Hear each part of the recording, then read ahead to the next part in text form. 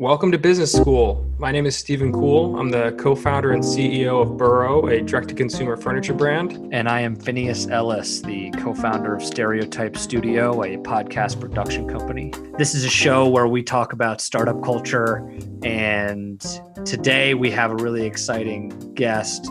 Before we introduce them, I want to sort of introduce the topic, which is, I think the startup community is notorious for just telling the good stories, just sensationalizing the quote unicorn companies. And we spend a lot of time talking about how they make it, how they scale rapidly, and how they're all pushing high valuations. There aren't that many stories about the companies that don't make it and the reasons behind why they don't make it. Today, we have a guest on that has experienced what it's like to have a successful business and have it not make it for one reason or the other. And I'll pass it off to you, Stephen, to introduce the guest. Yeah, so I've known Josh Bobrowski for a couple of years now, who's the founder, CEO of Ignitia Office. Josh, thank you for joining us today. If you wouldn't mind, start off by telling us a little about yourself and tell us about Ignitia Office. What was it like before COVID? Sure. Thanks for having me on the show, guys. Really excited to be here. So kind of serial entrepreneur. It moved to New York City with a suitcase, didn't really have any place to stay. So picked up an Airbnb with like 3 other shared people in the middle of Brooklyn somewhere. And it came with like a pitch deck, 4 shirts, and like a button down or 2, and went out to raise some money. We ended up getting super lucky. We raised about $5 million for a seed round, which in 2006 was a pretty decent sized seed round, and got our business kind of up and running. So along the way, we had done a pretty solid job. We were named top startups of New York City by Inc. magazine.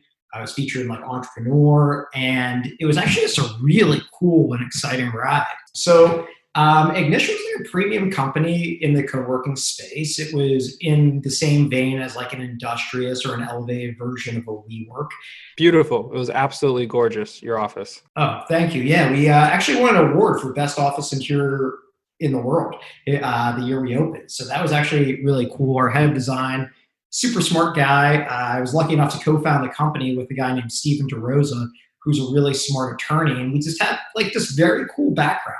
And it was just this like incredibly exciting story to come from almost nothing, make it to New York City, and kind of like, if you can make it here, you can make it anywhere. And that was like really exciting. We ended up getting like really high level people on our board. There's a guy, Anthony Weststrite, who was on our board. And if you're aware, in the real estate world, he owned the largest portfolio of properties in the Roslyn, Virginia area, but he's owned like the Helmsley building and Park Avenue assets. And we ended up having like, from inception, we did a great job on construction. We came in on time and on budget. And then we reached profitability by like 6 months into operations. We were profitable every month since. And then we had like, everyone was very aware of the WeWork crash. And that was like a really interesting timing for us, because at that time we had we had another round of funding that was closing after our seed round. And our company was worth probably about 35 million post money. And half the round came in, and then WeWork kind of came and like hit us. And that was really challenging. The investors pulled out, and we like kind of scrapped things back together. We were expanding into a 50,000 square foot office space on Park Avenue. And we had to pull back from that, and we were like still doing well. But as things retracted, we went to expand into Manhattan. And that was early in the year. But when COVID hit, it was just like a super rough time, where from March to April, we lost 80% of our revenue in 1 month, which is just like a scenario that no business person plans for. Like, there's not like a world pandemic and New York City is the epicenter of the pandemic that you plan for with your investors. So what was your occupancy rate? Is the kind of like the main metric in your business, or one of the main metrics, right? What were you guys at before COVID? Yeah, so I always do like a year-over-year comparison, because that's the best way to look at things with a cyclical nature. We were probably at like 95% a year ago, and then we were down to like 20%. For people listening who don't know, what's considered good? I think 80% is probably considered good. We were doing profit margins like north of 30%. So like a gold standard in profit margins in our industry is probably something from the mid to high 20s, low 30s. So we were hitting like metrics as good as almost any other company out there on a per square foot basis. You also, if I remember correctly, had a really interesting and very cool group of tenants in your space. Yeah. We had like everybody from like a multi-billion dollar company, Compass, that was in the space. We had producers that they didn't make the porn in our space, but they actually like edited the porn in our space. And I think they were really good. They won like a YouPorn award that they like hung up in their office. So I mean, like, and to be honest, they were like one of our best tenants, like paid rent on time every month, the coolest people you could meet. And like one of their co-founders was like a Harvard grad. They were like the smartest like porn company I've ever like imagined. And that was pretty fun. We had we had a company called Charity, which was amazing. They were like a 50-person team of like mainly like rabbis. They were a for-profit company that raised money for nonprofits, and it was run by a guy named Yehuda. And like, when you're working in one of these spaces, all of your tenants, like at least to me, become like close personal friends. And like you grab coffee with them in the mornings, and it was really fucking cool to get to see these companies that were all startups, and you could see some grew into really big companies over a couple of years, and you could see some that didn't do so well. And I mean, it was just a very, very cool ride along the way, and made a lot of friends and made a lot of good connections. And there were just so many different types of people in the space. So then COVID hits. Your stats are excellent, gold standard in the industry. You're looking to expand into Manhattan, and the WeWork debacle hits, which I think for everyone else, like if there is a massive scandal or failure in your industry, investors immediately get spooked. And I don't think you could draw up a worse scenario for co-working than WeWork. And then right after that, COVID hits. So funding gets tough, and then you lose 80% of your revenue. Tell us about that. Yeah, so to quantify this, to my knowledge, WeWork is the largest loss of capital in a privately held company in the United States in the history of the United States. So fastest and largest drop in value, right? Yeah. In private company history. Yeah, crazy. Yeah, like, and you put that in your industry. So contrasting, like, I don't know the exact numbers, but like Theranos lost less than $10 billion. And that was considered to be like one of the biggest scandals in the startup world of all time. And WeWork lost something in the neighborhood of $40 billion in valuation. When they put out their documents, their IPO, I just remember like one of our investors coming to me and being like, what the fuck is this? This is atrocious. Like, is this how your industry works? And I was just like, it's this really like tough catch-22 because they were like, it was a bad document in a lot of senses, and it spooked a lot of people, and it was what caused them to have to retract their IPO. And just having that conversation with investors was like very challenging at the time. And so they pulled out of that, and then going to the loss of revenue, we stuck it out for like 4 months, because when this first hit, you have no idea how long it's going to be. And the largest goal that we had as an organization, myself and my co-founder, Steven, it was to retain the maximum amount of people after what we thought would be like 4 weeks or maybe a month. And, fuck it. If you have to lose 2 months of revenue, no big deal. We talked with our investors. They were on board and they were cool with it.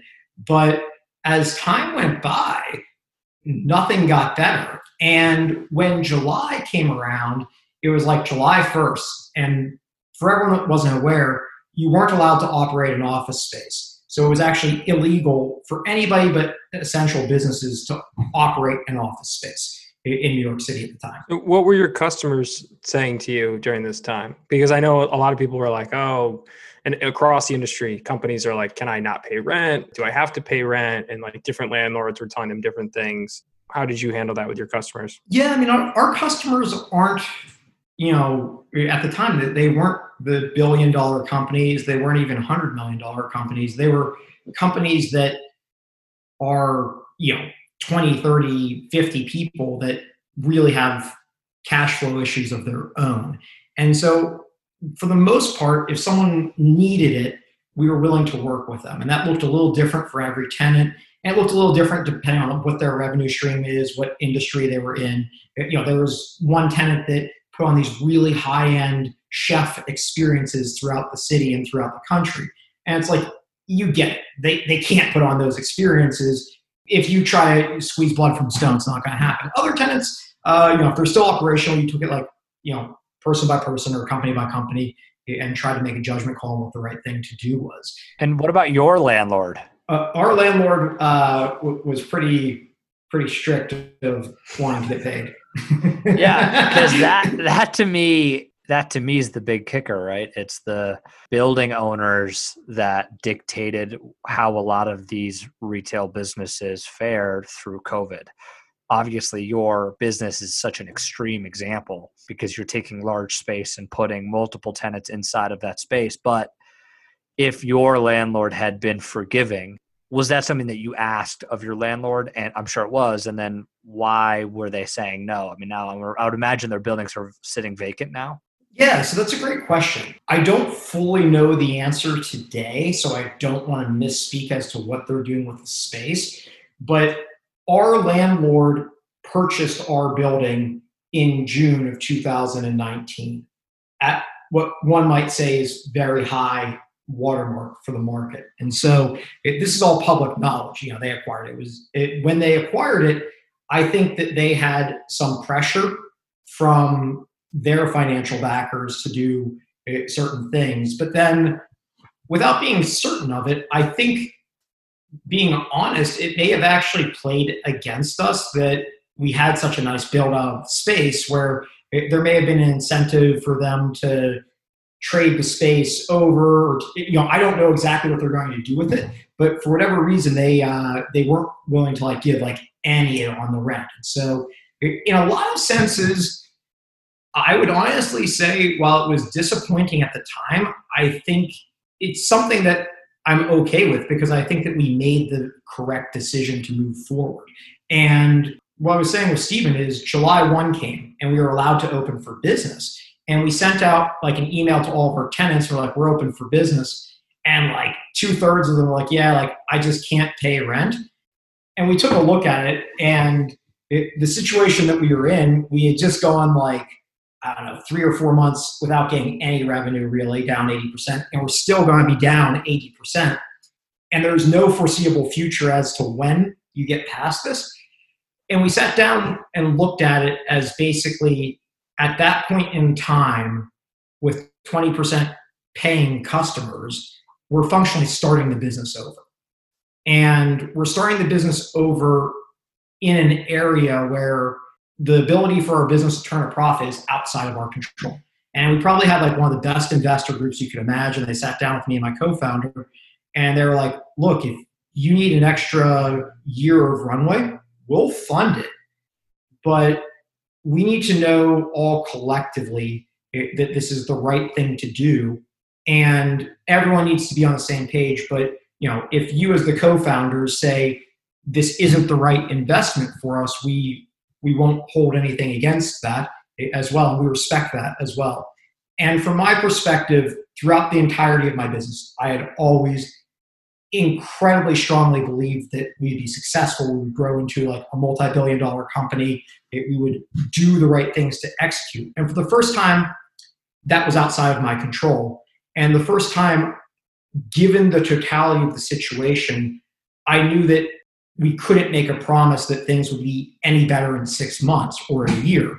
And so that was what I did, was very honestly tell them that I don't believe we have any certainty, even if we fund another year of the business, to wake up a year from now and not have the same conversation with the same capital call. And everyone sat down together and just, very honest, very direct. Collectively, we decided the best thing to do was to shut the business down because we might get things to be 100% occupied, but the value of real estate might drop 30%, and we might run as fast as we can to break even.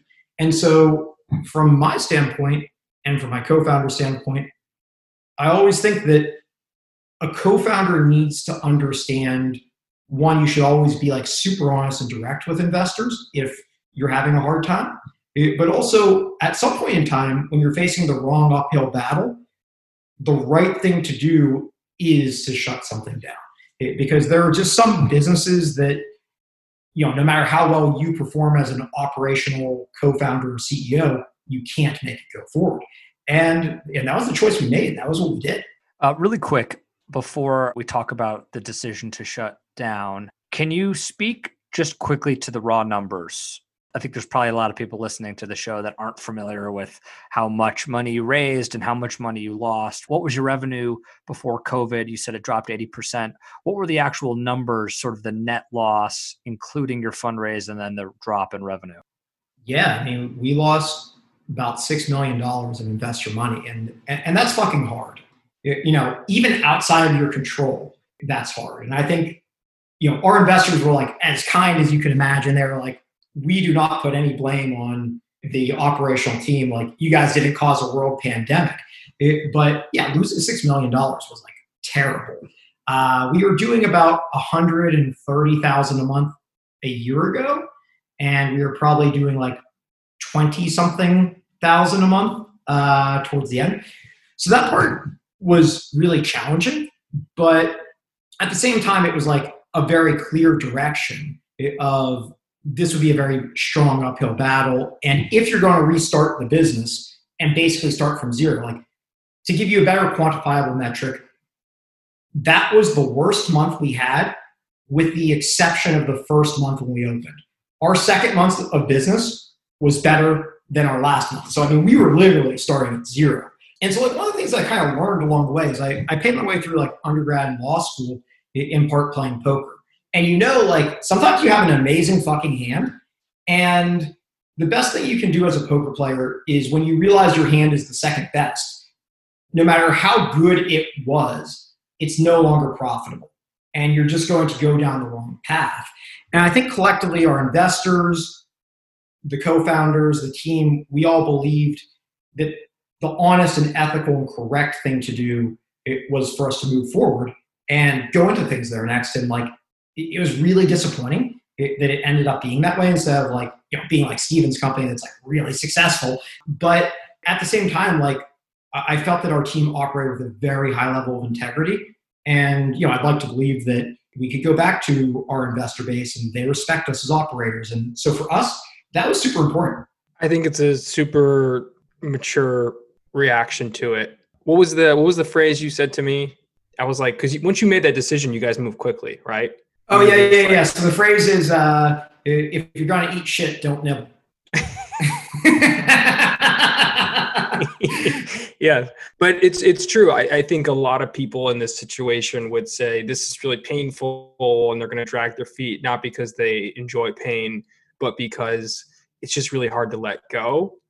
And so I thought that was really commendable that you said you had that conversation with the board and you made the decision, and then you were just like, all right, let's do it. There's no reason to drag this out. Let's get it over as quickly as possible, because it is going to be painful, and let's just move through it. Yeah. And honestly, I give a lot of credit to my co-founder. I mean, he's always been like a really smart, really logical, even keel guy. And, his name's Steven as well.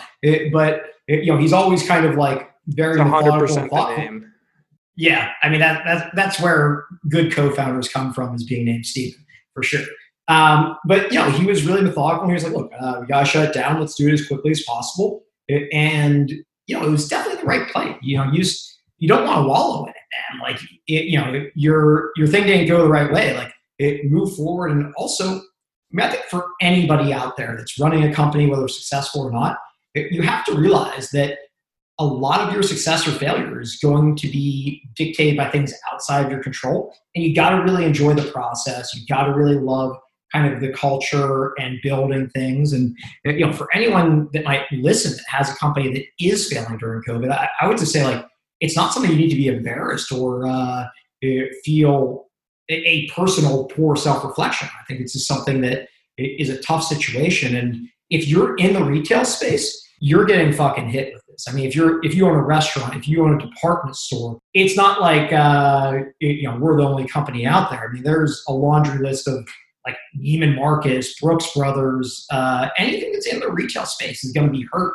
There's a lot of other industries that are hurt that aren't. So, I mean, I just think people should definitely take it with a grain of salt as much as you can. You know, the case could be made for, in the long term, this being a positive thing for co-working spaces as a lot of companies move to more remote working and thus allow their workers to have they just rent office space for their workers to come in and work part-time and whatnot. Did you guys talk about that, and how did that factor in? Or was it just like, hey, that could happen, but who knows when that'll actually come to fruition, and we could have lost a lot more money by that point in time, and that's not even a guaranteed thing? That's almost exactly how the conversation went, right? Yeah, I mean, our board was like a top tier finance guy who ran a very, very successful financial operation, top tier real estate guys, as we talked about. And we think, honestly, I think co-working will do well in the long run, but what time frame the long run looks like is really questionable. And in our opinion, it was going to be at least 2 years until you're going to start to really regain traction in the New York City area. And so to kind of chug along for 2 years of potentially losses at a seed stage company or a Series A company is a really challenging prospect for an investor. And I think as entrepreneurs, it's also a really challenging prospect of, if you have to wait 2 years in your current role to get your next round of funding, and that's a maybe, that's just like ice skating uphill, man. It's a long wait for something that's not guaranteed. And what do you do in that 2 years? I mean, and that's the other piece of it is what happens if you and your co-founder either collectively or separately find something else that makes more economic sense to do? Like, you have to be fair to the investors, right? Like, you can't take on an extra $1 million or $2 million of investor capital and then 4 months later wake up and say, thanks for the capital, I'm starting something else in a totally new venture. I mean, that's not ethical. So, looking at all the dynamics, that was the conversation we had. I do think co-working will do well into the future. I think that you need to end up getting management deals for the near term. And I think it's probably going to be a couple of years. I mean, at least 18 months until you're really going to be able to get traction on it. Yeah. So one of the questions I wanted to ask you coming in, and you've kind of covered it, and I think in a lot of ways you are demonstrating just how you're a shining example of how to take something like this, how to react to a crisis like this, right? It's rip off the Band-Aid, evaluate it unemotionally, and then do what will serve your stakeholders, yourself, your customers, your investors. I want to pry a little bit more just into the emotions and the personal ramifications of making that decision. When you were in it, I think just your willingness to come on the show demonstrates this a lot. But can you speak to the emotions and your ego and your personal perception of what your reputation, how your reputation would be impacted? I think that with founders of companies, especially in startups, the amount of ego at play is significant in a lot of cases. I think you've already demonstrated how you have a great handle on that, but could you speak to those emotions in your decision-making process? Yeah. I mean, I think the easiest way to talk about it is maybe like my girlfriend, right? So whenever you meet a girl or like if a girl meets a guy and she meets a guy who's like CEO of a successful company in New York City, their dream is always that you'll move into your mom's basement in Pittsburgh for a couple months while your company shuts down. That's just every girl's dream scenario is that. It's a huge fucking hit to your ego. But at the same time, I think realistically, on the way up, you gotta surround yourself with a great group of people. And I think I've just been really lucky, from friends to investors to my girlfriend, who I'm still with, and somehow I think she still loves me. If you surround yourself with the right group of people and you don't allow yourself to kind of get caught up in the hype of you run XYZ company and you're worth X or Y, and you're really focused on just being a human being first, I think that really has helped out immensely for me. And yeah, it's like a fucking nightmare to have spent like a few months in my mom's basement. I'm not there anymore, but just when it first started, I wanted to get back and make sure she was okay. She's older, but very hard on the ego initially, but at the same time, if you surround yourself with the right group of people, and I think that's everything from your friends to your family to even your investor group, it really makes it a lot better. And like for me personally, like I've got a great group of friends, whether it's like Steven on this call or like I'm still really good friends with at least 10 guys from like 5th grade. And you call them up, and to these guys, like it doesn't matter if you're a doctor, if you're a CEO, or you're like, living on a couch. Like it's just surrounding yourself with the right people that really care about you and respect you for you. And also those same guys and those same group of friends would tell me to go fuck myself like anytime I got a big head. And I think that it kind of played really well in both directions. You're speaking to such a specific thing that we've touched on in this show several times. The idea being it's so important who you surround yourself with early on. It's so important who you hire early on. It's so important who your investors are early on so that you can remain grounded, so that you can make really hard business decisions that are selfless, like the one that you made. And we've talked a lot about the examples of companies that haven't surrounded themselves with great people early on, or haven't hired inclusive voices early on, and have really rode this wave up of becoming the superstar of their company and really embodied the brand themselves. And therefore some of the decision making when they get up to the top of the mountain, or the perceived top of the mountain, have been misguided. And they wouldn't have been had they done, because ultimately the decision that you had to make was really, really challenging. Even though you sounds like you made it pretty well, that's a really tough decision to make. Anyway, I just wanted to make that point, tie it to the rest of our episodes, because we've spoken about this, how it's manifested poorly in a lot of other examples. And I think you show that if you do the right things early on, you're able to make harder decisions and not have it be clouded by your position in the company or your position in the world.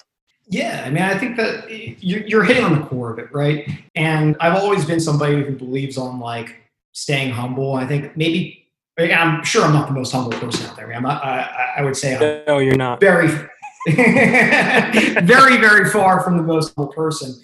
But I think at least internally, it's good to like, take yourself with a grain of salt. I mean, like being humble is not the right word for me, but like not taking yourself too seriously probably is. And I just think you're humble. I'm kidding. You are an incredibly grounded person. I think that's come through very clearly here. But yeah, you're right. It's incredibly important to have that. And I think that emotion that you talked about in the decision process, there's a level of fear that a lot of founders have. It's the fear of failure, but it's the fear of telling people about failure, and you fear you're going to be judged. And I think, tell me if I'm wrong here, but I think the people that actually care about you and the people that you know well, they don't care. They just want the best for you. And if you're going through a hard time, they're going to empathize, right? And they're going to support you. That part should be easier than you're afraid of it being. And the people that might judge you, fuck them. They're not people that you're close with anyways. And you kind of have to have thick skin, and you're not really going to be interacting with them anyways. But I mean, I found that in last year when we were going through a tough fundraise and I kind of isolated myself from everyone else. Same idea. It was like a fear of not being able to say like, oh yeah, we're crushing it and got multiple term sheets or whatever. But the people around me didn't care. And I think you're highlighting that like your true friends and your true network, your closest network is there to bring you up when you're down and knock you down when you're up. Yeah. And you know what's hard? I think what's really hard for co-founders is in the startup world, there's such an emphasis on this fake it till you make it. And you're always trying to put your best foot forward, even in the most genuine manner. And you get into this habit of constantly like turning lemons into lemonade, or like, there's a giant pile of shit and you look at it and there's like, there must be a pony around here somewhere. You're like always trying to look for the positives. But realistically, you have to be honest as well. And even if you're comfortable putting the best spin on things, you just can't get hung up in that fake it till you make it, always pretending things are really good. And like, I can tell you a month or two before we shut down, I had a phone call with like one of the CEO of one of the 5 largest co-working spaces. And it was like a Zoom call.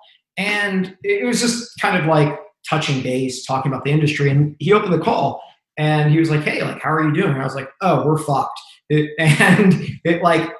when I said that, it like took away all of the pretense. We had a very real conversation. He's running a very big company and he was just like as cool as you could imagine about it. But by being genuine with people, you just put yourself in a better spot. And when you get in a position where you're afraid of what people think, you live every day what you think the experience will be like when you say that you failed or you say that you've messed up. And you'll just sit with that and like relive worst case scenarios for days, weeks, or months on end. And realistically, like if something didn't go your way, you go out there, you gave it 100% of what you could have done. I don't believe anybody should feel embarrassed about, having an outcome not be the outcome they wish they had. I think you should be ashamed if you were dishonest. I think you should be ashamed, feel you were lazy. But when you put your best into something and it doesn't work out, like fuck, like you probably learned a bunch. You did everything you can to provide investors a positive return on capital. Hopefully you were a good boss, co-founder. And I mean, like, that's the other thing I'd say is surround yourself with good people. Again, my co-founder is a really good guy. We've ended things, and anytime that he wants to talk as a friend, as a business person, like, we're still there for each other. I think, again, those people and being honest and genuine with yourself. So I think a good measure of how well you feel like you handled not just the end, but also the beginning and the middle of the story is, would you feel comfortable asking your current investors for money for a future endeavor?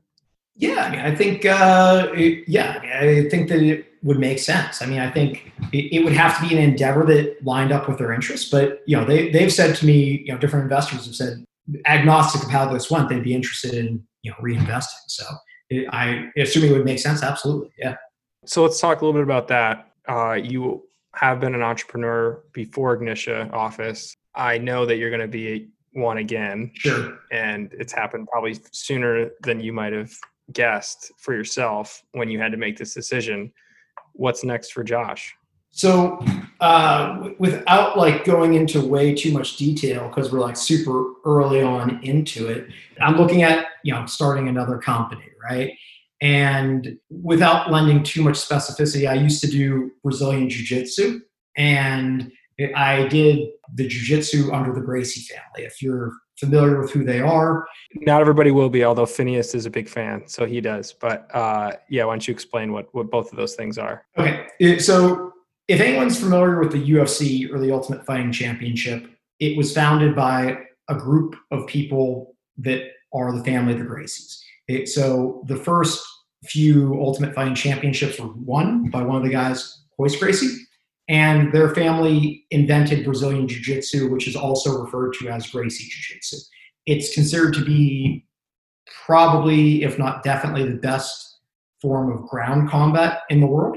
And every UFC fighter in the world today utilizes Jiu-Jitsu, Brazilian Jiu-Jitsu from the Gracie family. And the UFC was originally set up as a demonstration for Royce Gracie, who was like a 170-pound guy, to fight 300-pound dudes, and he like went through like 5 of them in one night. So very long story short, I'm looking at creating a combat sport with the Gracie family.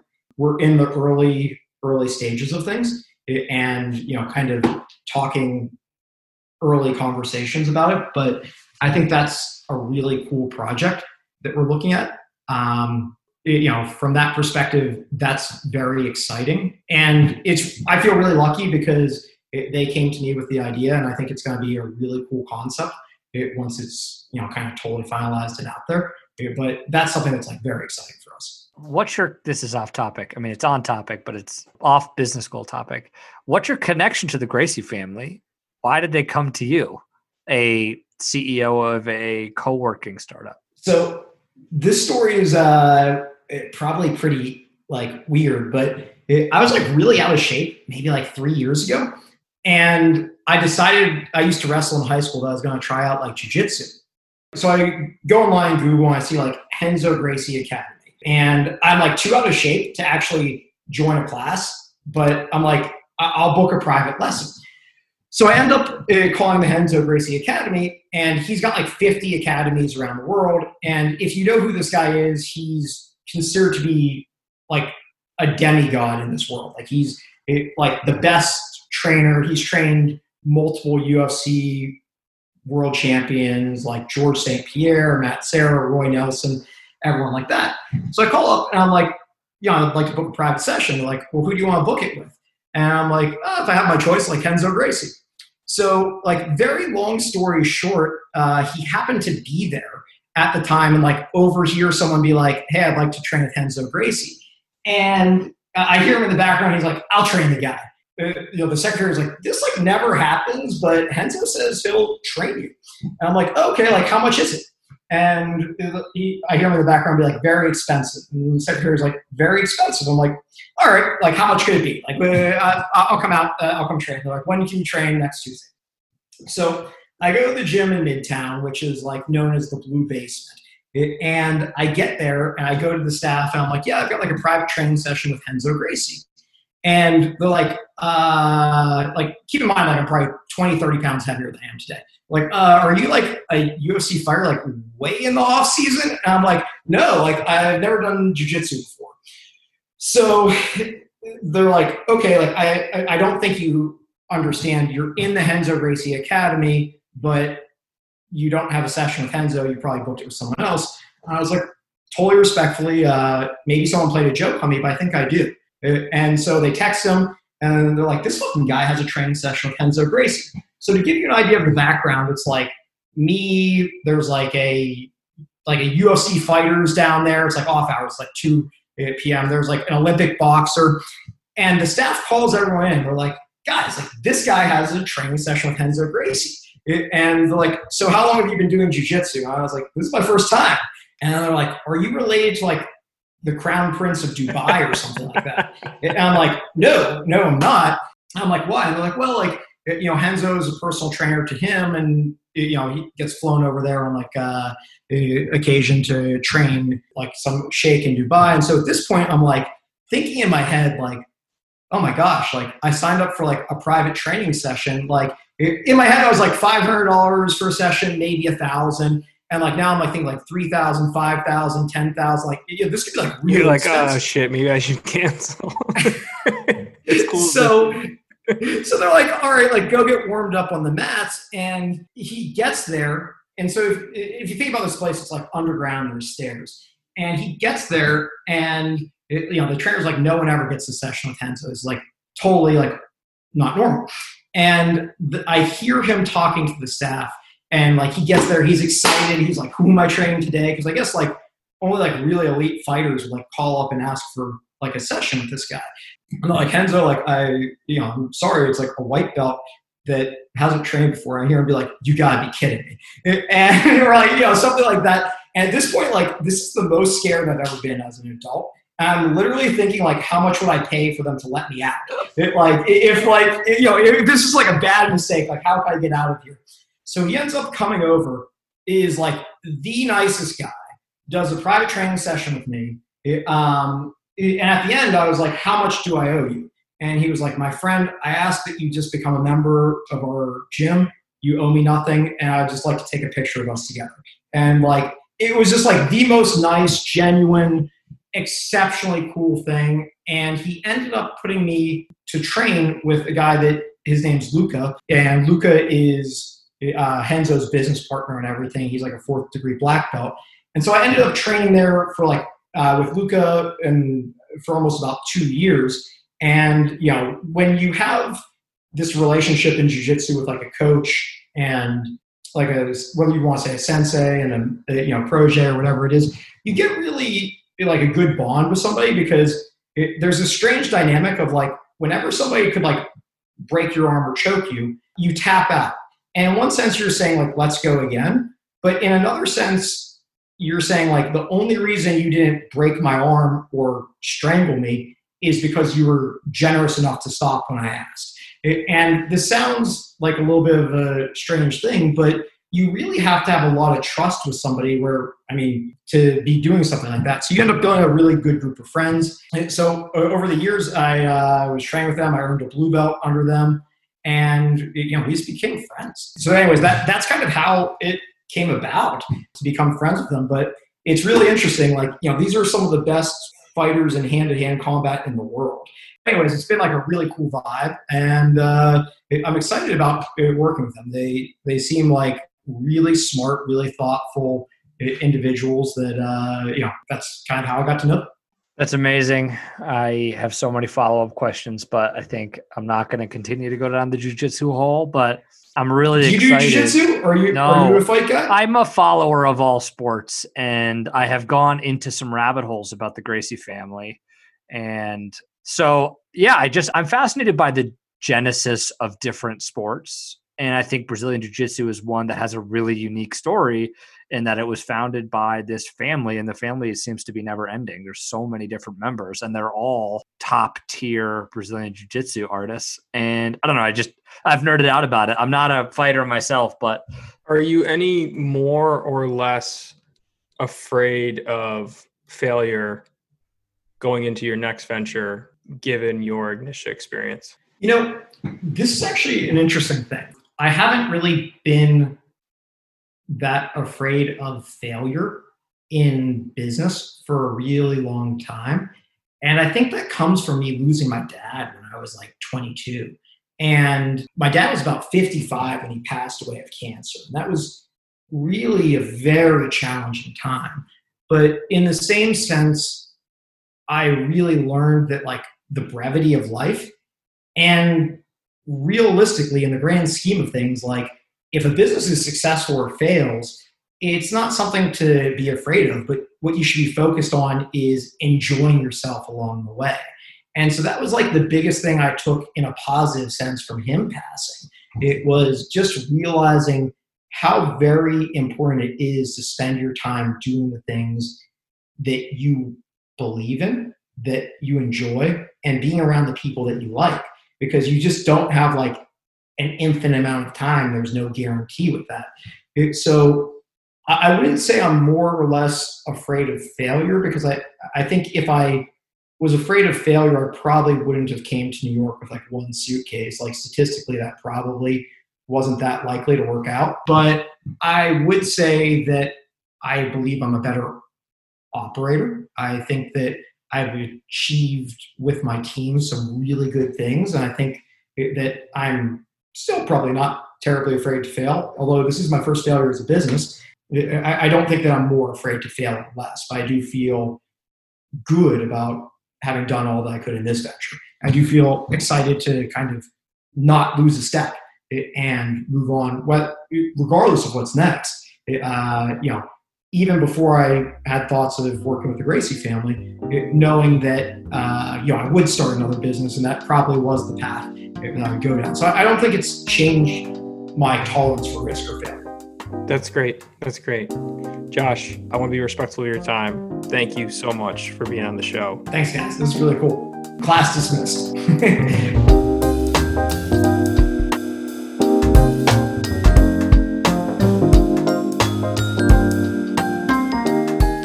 If you are wondering how you can support this show, the best thing you can do is subscribe. Wherever you're listening to this podcast right now, hit the subscribe button so you'll be notified when we come out with a new episode.